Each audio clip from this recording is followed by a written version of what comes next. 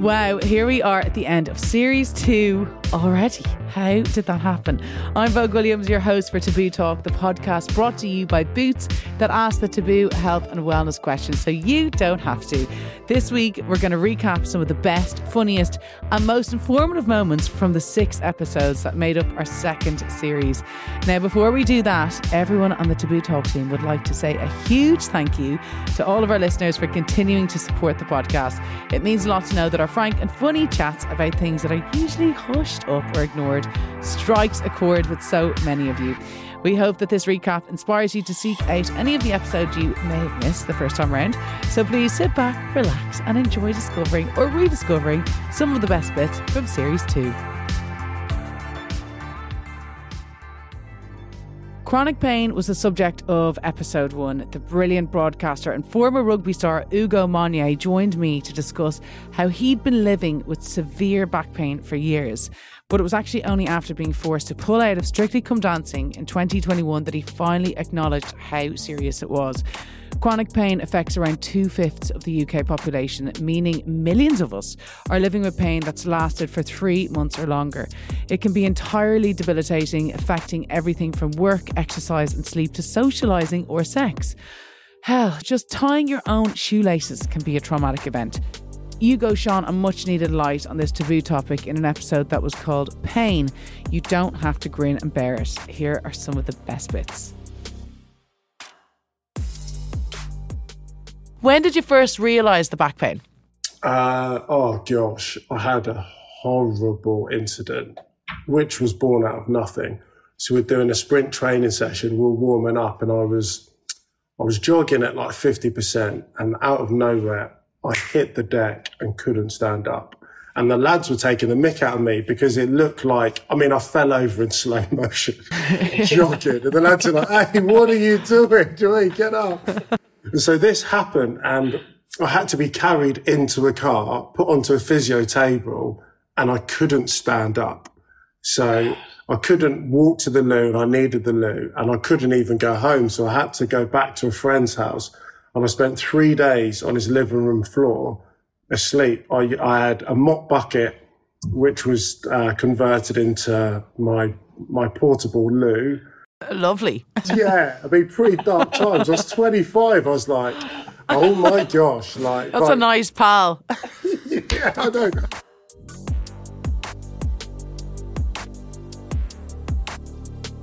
I think I've got this warped association with pain. I don't remember the last time I played a rugby match fully fit and not in pain.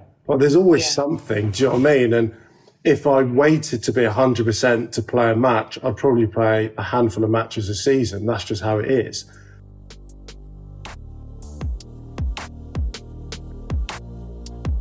For us, I think, or as a professional, former professional rugby player, pushing yourself to the limit is something that I was just so used to doing. Not just myself, but the messaging around me and the environment that I was in. And I was kind of exporting that mindset into a dance world. But actually, you need to look after yourself to get the best out of yourself. And I'm aware of it. But when you're just so focused on being everything that you want to be, you just get this real imbalance of doing what's right and doing what you want to do, which is it's just not a healthy mindset. I would hate for anyone who's listening to this thinks that's what I need to do. I'm saying I could have done things a lot better.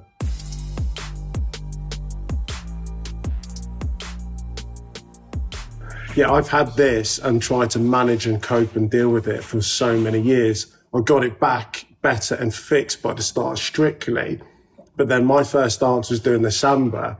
And it's isolated hip movements in your lower back. I have no movement in my lower back.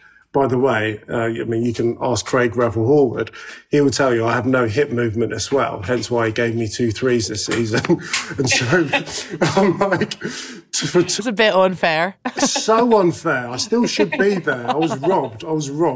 You know it. I know it. The country knows it, okay? But I'm now trying to isolate my back and hips for 2 weeks. And fun enough, your back shouts and screams and says, no, I've had enough. But you only ever do it once and you want to go as far as you can go. So what do? It's kind of mad though that you did so many years of rugby, like absolutely battering your body, and it took Strictly before you actually made the decision, okay, actually I need to take this seriously. I know, it's mad, isn't it? Episode 2 focused on the perimenopause and menopause and featured TV and radio presenter Lisa Snowdon and women's health expert Dr. Shazadi Harper. Lisa shared her personal experience of perimenopause, and the three of us discussed why this totally natural biological process is steeped in stigma. Despite it affecting half of the world's population, listeners learned why it happens, what actually happens, and how to help manage the symptoms. I actually found this episode really, really uplifting, and I hope that you will too. I think it proved that with the right information and support, menopause can be a positive experience and the start of an exciting time in life. Here are some of the top moments from episode 2. And what kind of symptoms would you be looking for perimenopause? Just like your periods would change, your mood would change? Yeah, your periods would change. And I think, one of the big things that women come and see me about is the fact that they can't sleep or their sleep is disturbed. They get broken sleep. They're not waking up refreshed. Anxiety. Your GP may think of depression rather than perimenopause. But anxiety is a big symptom. Sometimes some women can't drive. They get panic attacks. They feel overwhelmed, not being able to cope as well. Also things like brain fog. They're at work and they can't remember the next word or lose track midway through a presentation. And so, how many years do you think it took you from feeling really down and not knowing what it was to actually finding out that it was perimenopause? Probably about just over 4 years. Wow. And, so that was like me juggling work. I had the brain fog. I didn't trust myself to go to some jobs. I'd lie in bed anxious. I had night sweats. I put on about 3 stone over that time. And it's really gradual, and you're not really changing anything. You're not changing your diet. You're still exercising, but still you just start to get puffy everywhere. And then that obviously plays a huge part in your confidence and your sort of mental well-being. And it's really hard to get a handle on what's going on, and you just don't recognize yourself. That's why I'm so passionate about talking about it, because I just hate the thought of women navigating this time in their lives on their own and feel like they think they're going crazy. We think we're going mad. I remember at that same event that I was at with Liz Earle, I was there with my husband and he was like, "What's the menopause?" And I was like, "Pardon?"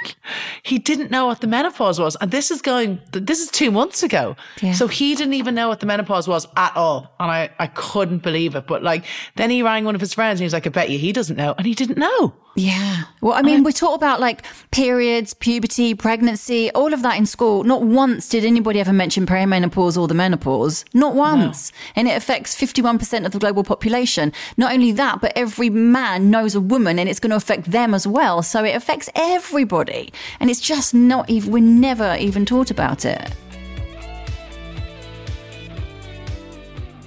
Like in Eastern cultures, it's called the second spring. So this is the new phase of a woman's life is your second spring. And that is hugely celebrated. This is a time when you're empowered, you know what you want, you've got a little bit more time on your hands. Maybe your kids have grown up and they've left the nest. And so you can start seeing your girlfriends or traveling or just taking some more ownership of your life. And so it is hugely celebrated there. You are seen as wise and you're seen, it's almost like you're put on a pedestal. But here, you're not. And not having periods, which I feared for so long because I thought that made me a woman and I was hanging on to them. Now I don't have them anymore. Bloody amazing. Just goodbye. Do you ever worry that a big sneeze or laugh could have unintended consequences, as in they could genuinely make you wet yourself? Does it seem as though since giving birth your bladder has a mind of its own? If so, you're definitely not alone. A huge 14 million adults in the UK struggle with bladder control, and yet none of us are talking about it. Well, that is until now. Episode 3 was all about incontinence and featured the hilarious and candid TV personality Fern McCann, as well as women's physiotherapist Claire Bourne. We discussed what triggers bladder leakage, what you can do about it, and how you can stop it affecting your daily life. We also agreed that one of the worst things about incontinence is the word incontinence. Here are some of the best bits from episode 3. I remember when I opened up about it for the first time, I had, for me, when I say it impacted my daily life, it was like the cardio and going for a run, and it kind of progressively got worse over time. But when I spoke about it, so many women were DMing me saying, you know, this has affected my relationship and things like that, because, you know, just to go back to the fact that we all find it really embarrassing. And I think that definitely, like, just going to, like you said, going to see your GP, or even speaking about it with a friend, because chances are you're experiencing something very similar, and you're not, like, for it to, I'm not saying for it to happen to me, but it did, and it does happen to me, and it's normal. Like, it is normal. So it's definitely worth talking about it, and because it could even save your relationship and just daily tasks.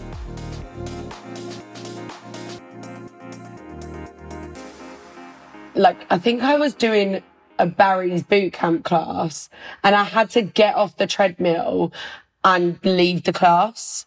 And it always feels more, oh my God, everyone's watching, but no one knows. I mean, in that sort of class, no one knows what's going on. But I think that was the moment that I was like, no, this isn't normal. And I was probably like 27 at the time, young. which is young. And I was like, this, for me, yes, incontinence, I did associate with the elderly. I didn't know a lot about it. So I was like, this isn't right. Like, I was joking with my friends the other week, and you're telling me they're weeing themselves in the middle of a gym class. No. So I think for me, that was the moment.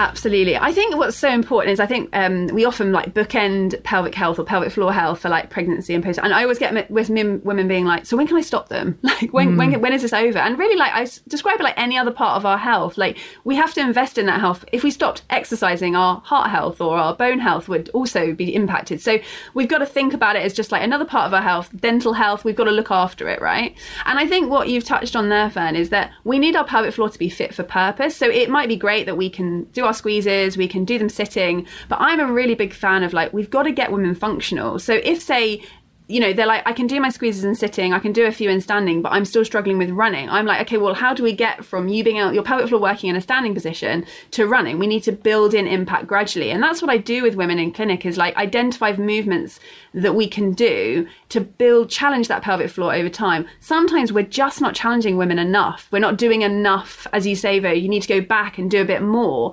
And it's sometimes a bit more complicated than just doing pelvic floor squeezes. And so that's where the individualization of the program. So I think, Van, we could probably help you continue to get better. It might just be that we need to, I don't know, examine you in standing, see what your pelvic floor is doing in standing. Can we, like you talked about jumping jacks, often we'll break them down to, can we do some bits of that move, and then we'll build up, you know? So it's so complicated, but there is, again, lots that we can do within that space if we support women. Right. When are you free, babes? Because where are you based? Because I'm in London. Anytime, you're welcome. Give her the tampons. She needs the buzzy tampons. I need the buzzy tampons in my life. You'll get such a fright. Like, woo!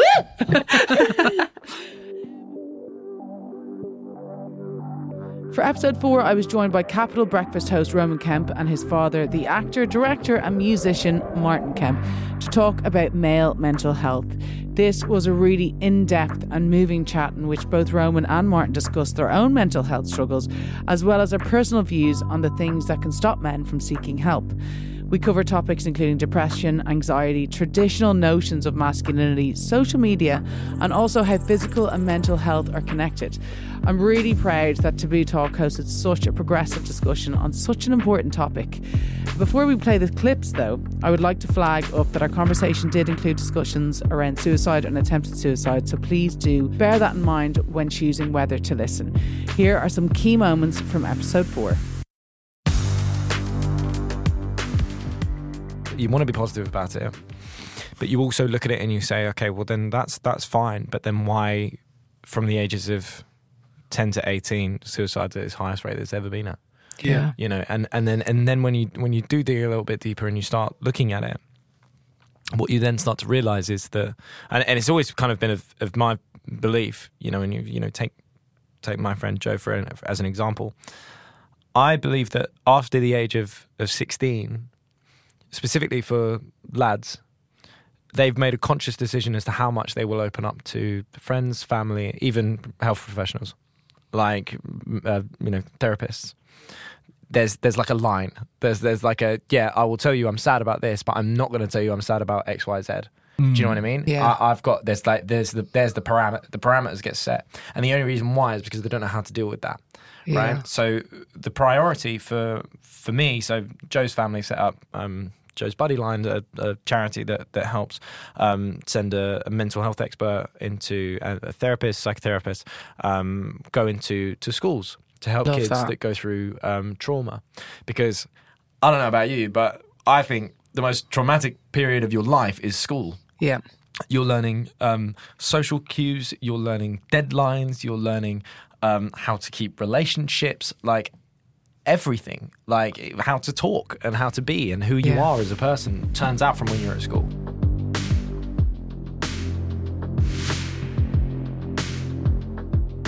There's a part of my life that I probably wouldn't have gone around shouting about it if I wasn't kind of backed into a corner too, which mentally I felt I was because of what happened over the last year. But all my friends are aware of it, you know what I mean? Like I was never like, because I've always been very open about it, you know, at the same time. I think, you know, when you say to my dad, like, how does it feel to know that your son struggled with things? I think everyone's kids struggle. Every single person that you meet will struggle in their own way, but it's whether or not they want to talk about that.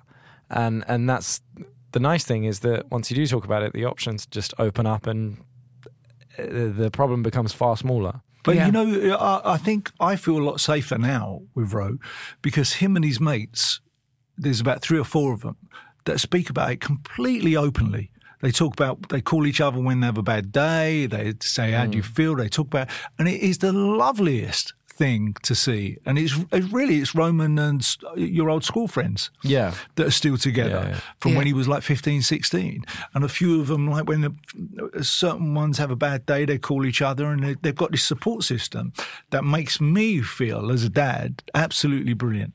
You know, that I know that they can cope together, which is really good. I love that as well, but especially with men, I feel like women, like as soon as I'm having a bad day, I blurt it out to loads of people. But with men, like to hear you do have a group like that is actually really a nice thing to have.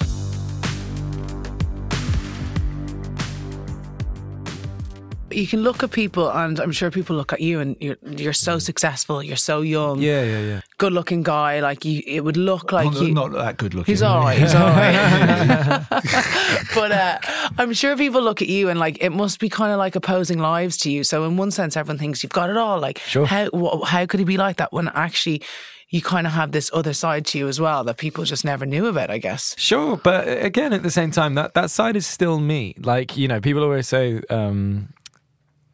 when I do the radio show, it's still me. Like I it's not like some facade. It's just, it's energy splitting. You know, it's like what I was saying before we jumped on here. It's like I think just because of my you job, were definitely quieter before we came here. But I have to learn. I have to learn like when to use my energy. You know, like my dad said, it's like, you know, I have really big highs, so I got to mellow out before you go to a really real low.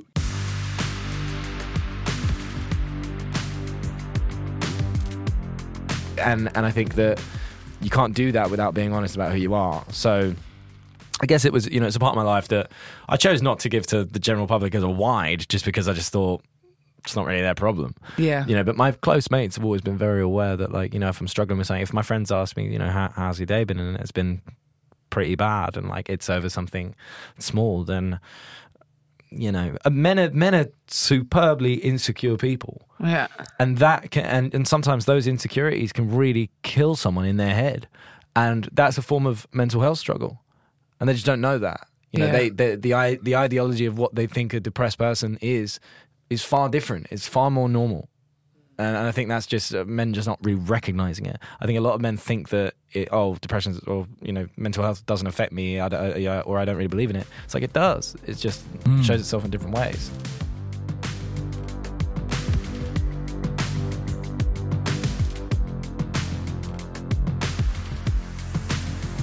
I'll hands down buy a drink for anyone that can text 3 people in their friend group who they presume are doing absolutely fine, and use a 2 okay rule on that person, of asking that person if they're okay, having a conversation, then at the end of that conversation asking, are you all right again, right? And genuinely trying to prod into them.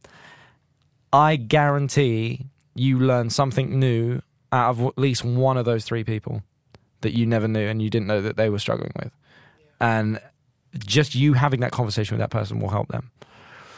To the people that are struggling, the only thing I can say is I understand. It's tough. I can only try to understand.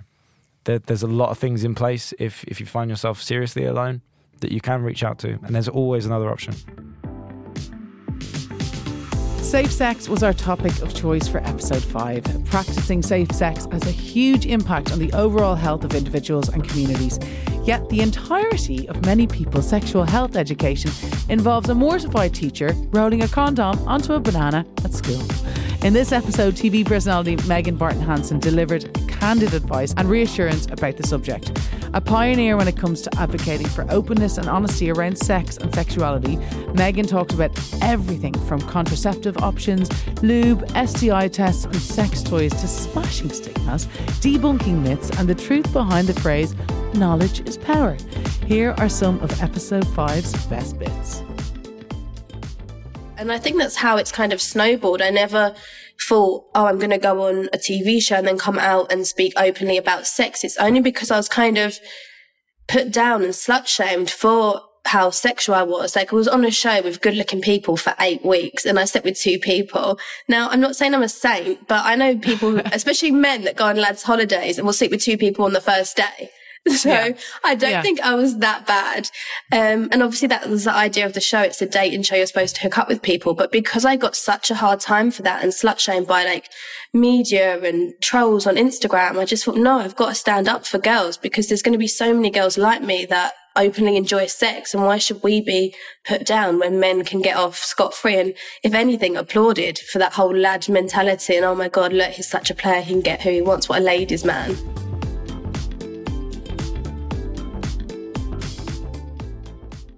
But I think the most sexy and empowering thing is to be confident in the bedroom. And I don't know why, like outside of the bedroom, I can be a bit of an introvert. Like I hate speaking in big groups and I'm a little bit shy.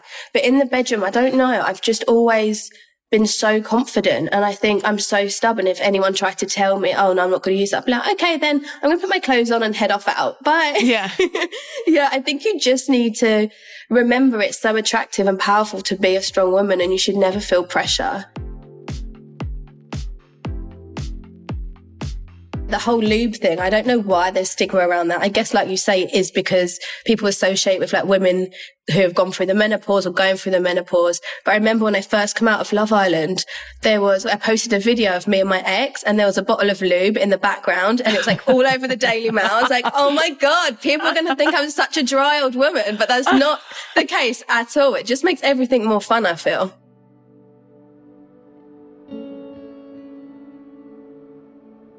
Our final episode of the series was called Fertility, What I Wish I'd Known, and featured Amy Hart, Ollie Locke and Malin Anderson. I think this episode was one of the most powerful and important that we've recorded so far. Amy, Ollie and Malin were incredibly brave in opening up about their own fertility journeys, and our discussion covered IVF, surrogacy, egg freezing, perimenopause, miscarriage and the loss of a child. It was moving, enlightening and supportive, and perhaps surprisingly, it was also funny. Our 3 guests managing to find light moments in the often surreal circumstances their fertility journeys have put them in. Here are some key moments from our final episode of Series 2. Please be aware that the clips will include many of the fertility-related topics I've just mentioned, so do bear in mind when choosing whether or not to listen. So, I wanted to go again because as much as I love my boyfriend and I've had this conversation with him, I'm not putting my future in anyone else's hands but myself. And I want to have that backup plan. And we might need to use them together. How would you feel about being a single parent, though? I feel like I wouldn't be a single parent, though, because I'd have my mum, my dad, my brother and my sister-in-law. Like, I've got so many, like, really amazing close friends. And, lots of people say that to me. And I said, but I could with Sam, I know that won't be the case, but I could have met someone who had been a terrible dad, and having, you know, taken that one person out and having 6 or 7 people in that place who, you know, my mum was literally like ready. Like, the reason she won't move out to Spain is because she's like, no, I'm going to have grandchildren soon. Like, I need to be ready at home, ready to look after them. Because in our family, like, you know, we never went to nurse or anything. Our nan had us 4 days a week, and my mum is ready for that. So for me, like, it wouldn't be being a single mum, I don't think. Can I borrow your mum until you figure it out? Yes. Yes, she would be well up for it.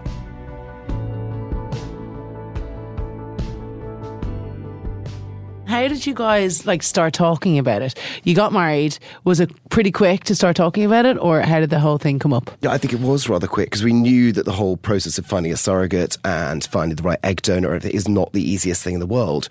And so we started discussing it, and very quickly we had a friend down in the West Country who happened to watch a scene of ours on the show, and she cried and then DM'd me saying, I think I want to be your surrogate. And that was where we found our surrogate.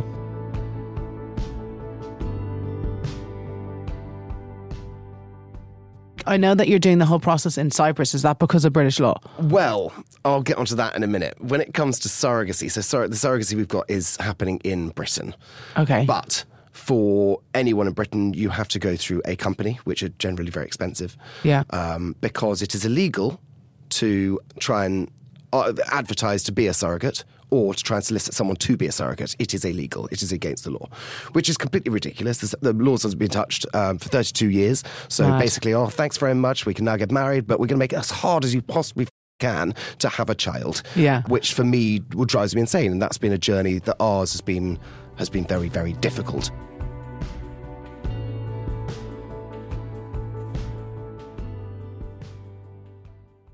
So this is, and people do find extraordinary because it is bonkers. In Britain, you are not allowed to see the face of the donor. You're not allowed to see a picture of them as a child. You're not allowed to see a picture of them as an adult. You're not allowed to do anything. So you'll find out their ethnicity, their hair colour, their eye colour, what their mother and father have died on, and if they've got any medical problems. That is it. You're not allowed to see a picture. That is fine. If that's the route you want to go down. Personally, that's not for us, and we decided we wanted to go through a slightly different channel, we wanted to find out our entire medical history. Yeah. We wanted to see exactly what they looked like. We wanted to, if we wanted to, we could have a Zoom with this person to find out what they're like and their charisma, like their characters and their being, basically, whether they're kind. Who knows? Yeah. In Britain, if you wanted to go through and I didn't see the face, it's £777. That's how much you pay for a collection of eggs. You're allowed to do that. In America, where we had to speak to an American clinic, which is called Elevate in the West Coast in Beverly Hills, and they specialise in sort of Ivy League and models and all that kind of stuff. We obviously you went shopping with the models. I did. It's a little bit like Tinder for babies in a weird way, for eggs. And so you kind of swipe and you're like, no, I don't like her, And you go, oh, yes, she could be. Which was what you would do in real life. If you were going to procreate, you probably would do that. It's the exact same situation. And in fact, you do on Tinder. You go, yes, I could procreate with that. Can I just say, my friend's got a sperm donor, and they had an app that was like Tinder that had pictures of all these guys when they were younger. So I can't believe that you're not allowed to see the face of the egg donor. Not allowed it at all in Britain. It's completely illegal. Well, in Copenhagen, if you want sperm as well, and I mean, I went to Copenhagen and they are all stunning over there. It wouldn't matter if you saw a picture or not, but like, you do go in and like, it's such young people doing it as well. But it's nice I think what's important as well, and looks are really important to some people, but I think as well, like you said about the medical history and everything like that, that's super important to know that, to know somebody's background. And you want to, I want to see the video of them. I want to see if they're kind. I want to see if they're lovely people. I want to see why they're doing this. Is it for money? How hot is she? Absolutely. That is important as well. I've got a dodgy side of the family that don't look great. I've managed to come out all right. So I want to give them the best luck they possibly can.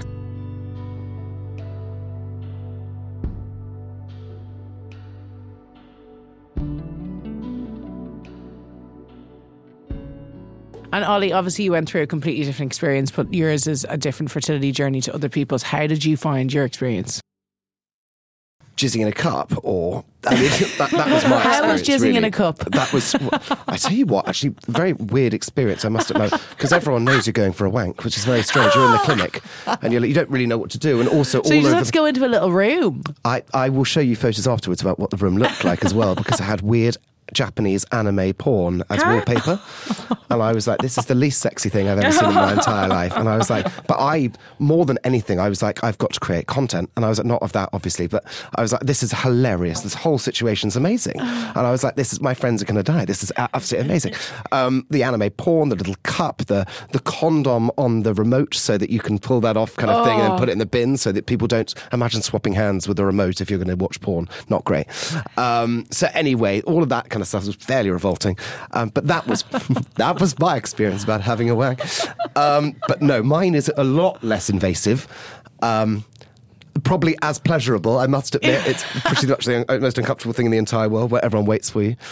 But yes, when it comes to that side It of was things, quicker, you or Gareth? I didn't time, if I'm honest. I spent most of the time. Did you have to just go at the same time? It was something like that, yeah. I'm glad that you can make jokes out of all this, because like it is a really hard journey.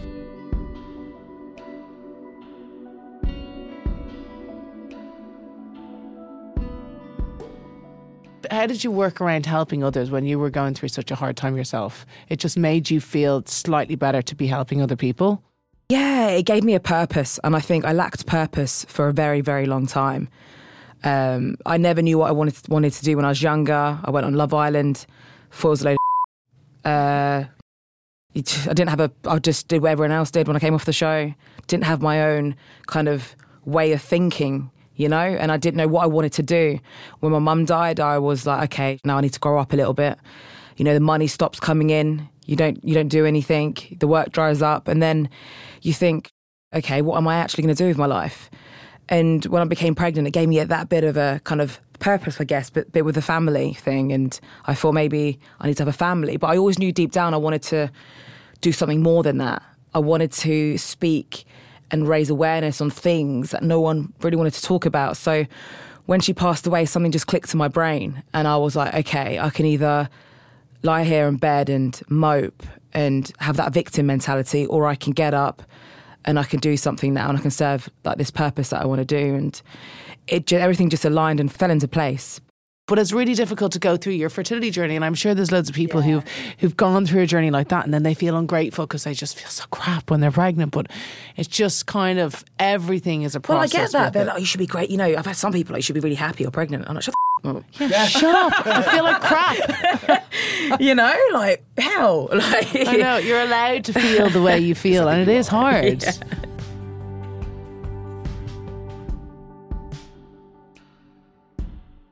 So a lot of stuff has just come through me, things that have happened to me, and, you know, longing for my mum and stuff like that, PTSD and whatnot. And I think, so I've had time to sit with my mind, and that's when the healing happens, you know? And that is a wrap. We've come to the end of our Series 2 Best Bits Roundups. I hope that you enjoyed discovering or rediscovering some of the top moments from our last 6 episodes. Thank you so much again for supporting Taboo Talk by Boots. I absolutely love hosting this podcast and truly believe it's helping to break taboos by providing advice, information, and a lot of laughs. If you have found yourself affected by anything that you've heard and would like further information or support, there is a list of resources in this episode's show notes. Also, please watch out for Series 3, which is coming very soon. We have amazing guests joining us to chat about all manner of things that affect everyone, but that no one's talking about. Here's a sneak peek of what you can expect.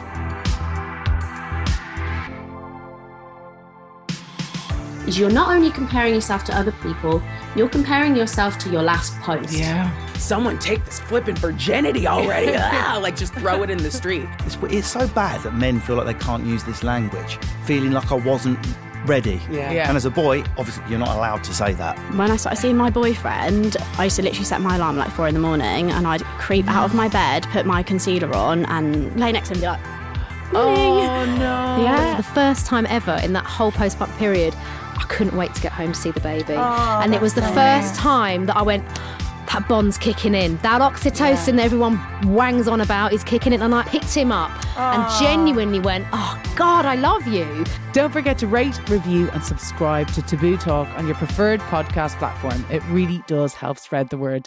Thanks again and speak to you soon.